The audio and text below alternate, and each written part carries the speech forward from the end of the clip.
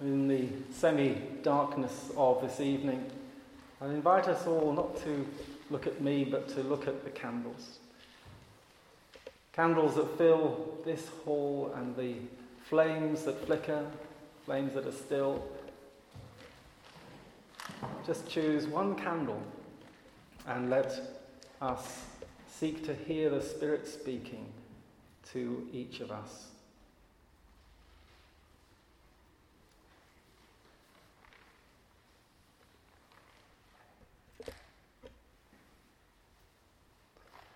Better to light a candle than to curse the darkness.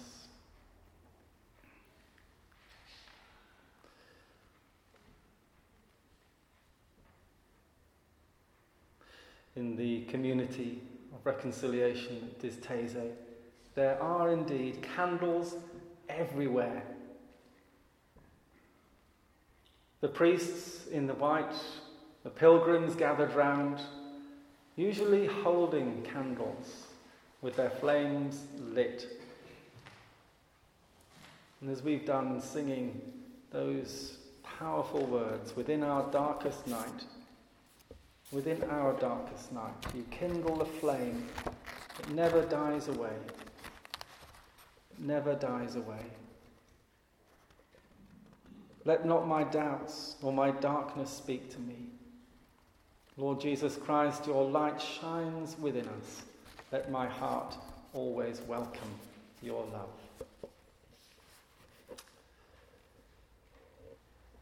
How significant it is that we pray and acknowledge that it is God who kindles the flame. This is the mysterious work of God.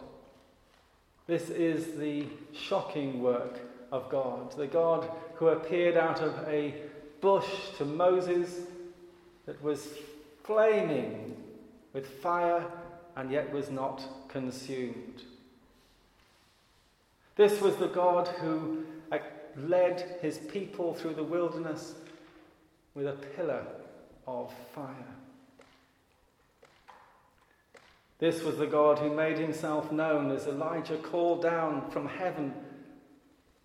The God who set alight the sacrifices that were drenched with water on the mountain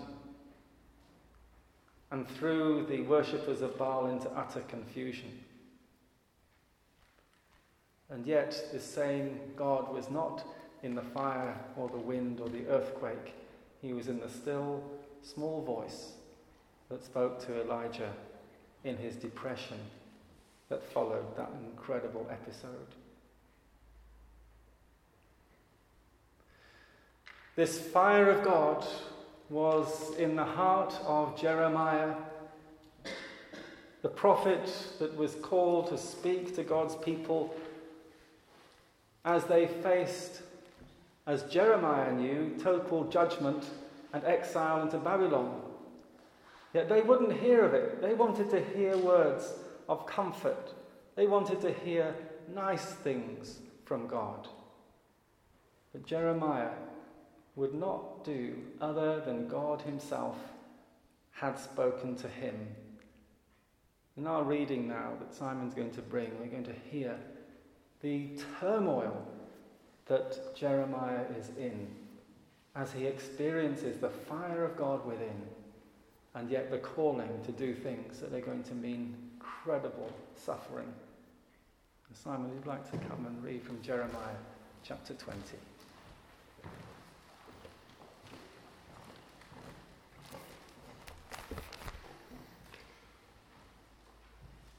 O Lord, you deceived me, and I was deceived. You overpowered me and prevailed. I am ridiculed all day long. Everyone mocks me. Whenever I speak, I cry out, proclaiming violence and destruction. So the word of the Lord has brought me insult and reproach all day long. But if I say, I will not mention him or speak any more in his name, his word is in my heart like a fire shut up in my bones. I am weary of holding it in. Indeed, I cannot. I hear many whispering, Terror on every side. Report him. Let's report him. All my friends are waiting for me to slip, saying, perhaps he will be deceived. Then we will prevail over him and take our revenge on him. But the Lord is with me like a mighty warrior, so my persecutors will stumble and not prevail. They will fail and be thoroughly disgraced. Their dishonour will never be forgotten. O Lord Almighty, you who examine the righteous and probe the heart and mind, let me see your vengeance upon them, for to you I have committed my cause. Sing to the Lord, give praise to the Lord. He rescues the life of the needy from the hands of the wicked. This is the word of the Lord.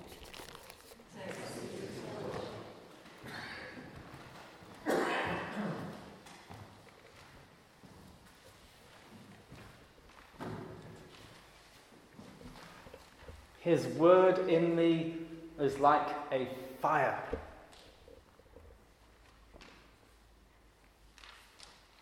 Jesus spoke to his disciples after his death and resurrection on their way back as they were journeying back home after a desperate day. Having seen their Lord, whom they hoped would be the one who would save them, put to death on the cross. The stranger comes along and speaks to them and starts to unpack from the scriptures, from the books of Moses and the prophets and the law, how it was God's intention that the Messiah should suffer and die and on the third day rise again. That it was part of God's plan that this might happen. They were in his presence, but they didn't recognize him until they invited him in, until they became vulnerable themselves and invited the one who was stranger to become a guest with them in their home. And it was at that point, as Jesus broke the bread, that their eyes were opened. Were not our hearts burning within us as he opened to us the scriptures? They knew there was something deep within that this man had touched. And they ran back to Jerusalem with the news that they had seen the Lord.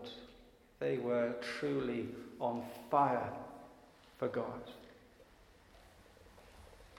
That fire again fell as the disciples waited in obedience to God in Jerusalem, in that upper room with the doors locked, and the Holy Spirit came upon them on the day of Pentecost. Fire seemed to touch their heads, flames of fire on their heads.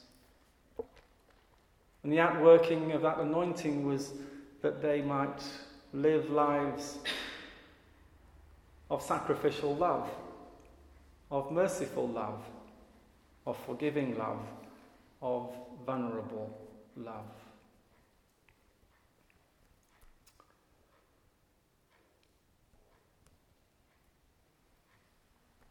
You're still looking at those flames, that single flame. How easy it would be just to walk over and blow it out. How totally vulnerable the flame is. Flames flicker, sometimes die down, and even get extinguished. And in our own lives, the experiences of darkness, depression, tragedy, of anxiety and fear can be responsible for extinguishing or certainly dimming that fire, that flame within us. And yet we know and believe that the one light shines in the darkness. And as John's Gospel puts it, that darkness could never overcome it, could never comprehend it, could never smother it, because the light shines in the darkness. And for ourselves, as we bring ourselves day by day into the presence of that one, we will find that flame being kindled again.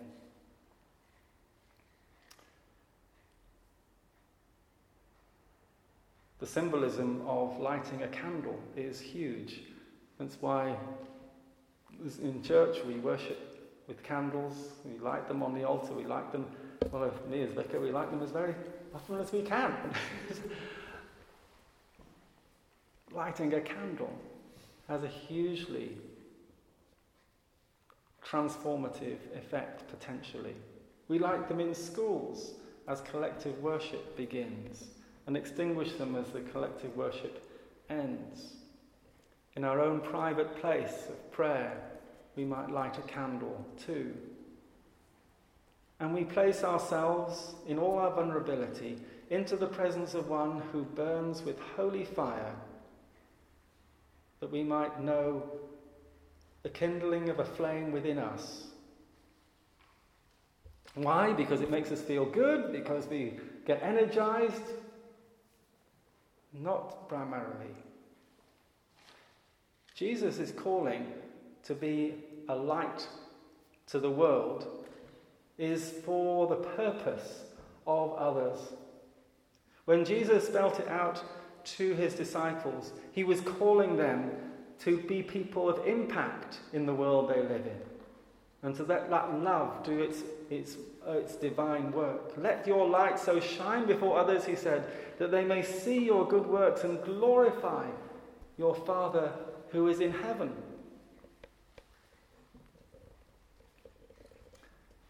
I was wondering recently as to why Graham Kendrick's song, Shine, Jesus, Shine, really took off all those years ago. I wonder whether it sort of rung a chord, it resonated with so much that's within us, that we long for our hearts to be set on fire, that we long for this nation to see something of the glory of God, that there's something within us, deep within us, that enables us to sing that song with such conviction and power.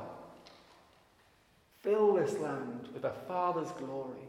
Blaze, Spirit, blaze. Set our hearts on fire as we come to your holy presence. So our faces display your radiance. It's as we come toward that holy flame that our faces, our lives are changed too.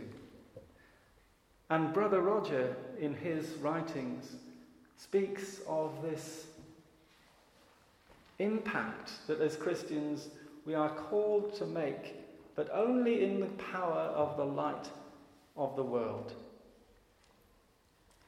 In this book, a letter is quoted, written in Madras. He'd just been on a conference with a lot of young people in 1985, and he wrote passionately about the implications of being people who were set on fire for God. Let me read that letter now. Where would we be today if women, men, and even children had not come forward at times when humanity seemed to be heading for the worst? They held on to a fine hope in humanity and to an invisible presence. They found a way to go beyond personal conflicts and to cross the barriers which separate nations and people of different spiritual families or races. They perceived, rising up from the heart of the peoples of the earth, an aspiration to a fullness of joy and peace, but also an endless lamentation. As for you, are you going to let yourself fall asleep in dull indifference? If you are dismayed by the mistrust that exists between nations and by the wounds left by broken human relationships, Will you let your lips and your heart become frozen in an attitude of, what's the use? We can do nothing. Let things take their course. Are you going to let yourselves sink into discouragement like Elijah, a believer of times gone by, who, seeing that he could do nothing more for his people, lay down under a tree to fall asleep and forget? Or will you remain awake? You have a long journey ahead of you. Will you take your place among those women, men and children who have decided to act? They possess unsuspected strengths. By their very simplicity, their lives speak to us. They foster sharing and solidarity and dispel the paralysis of indifference. They disarm mistrust and hatred. They are bearers of trust and reconciliation, knowing that God does not wish armed conflicts or any other human suffering. They take action. By doing this, they can make the world a place fit to live in, by understanding with a trusting heart and living by forgiveness. They become creators with God. If a passion to forgive, and this is the bit that's particularly relevant here, if a passion to forgive became a burning flame within you, you would be a kindling spark of communion that reaches even the most tragic situations. Let me read that again. If a passion to forgive became a burning flame within you, you would be kindling a spark of communion that reaches even the most tragic situations. Do we not realize that God wants us to be creators with him? He has accepted a huge risk. He has wanted human beings not to be like passive robots, but free to decide on the direction that their lives will take. He leaves us free to forgive, but free also to reject forgiveness, free to create with God or not. The depths of the human being are limitless. They open towards the depth of God, and God is already there waiting for every person deep within them. It is there that creative energy is born. Creative energy born in the cauldron of God's heat. And so, just for a moment, in the quiet, let us allow ourselves time to meditate on the image of the flame and to reflect where your own heart is right now.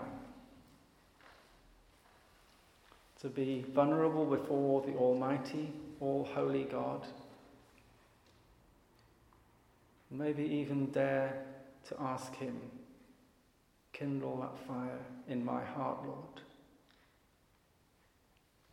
Give me a passion to forgive. A passion to say a wholehearted yes to whatever you have for me. Whether it be the pain of Jeremiah, the cost of the apostles, saints and martyrs. Or let us live in the fire of your love.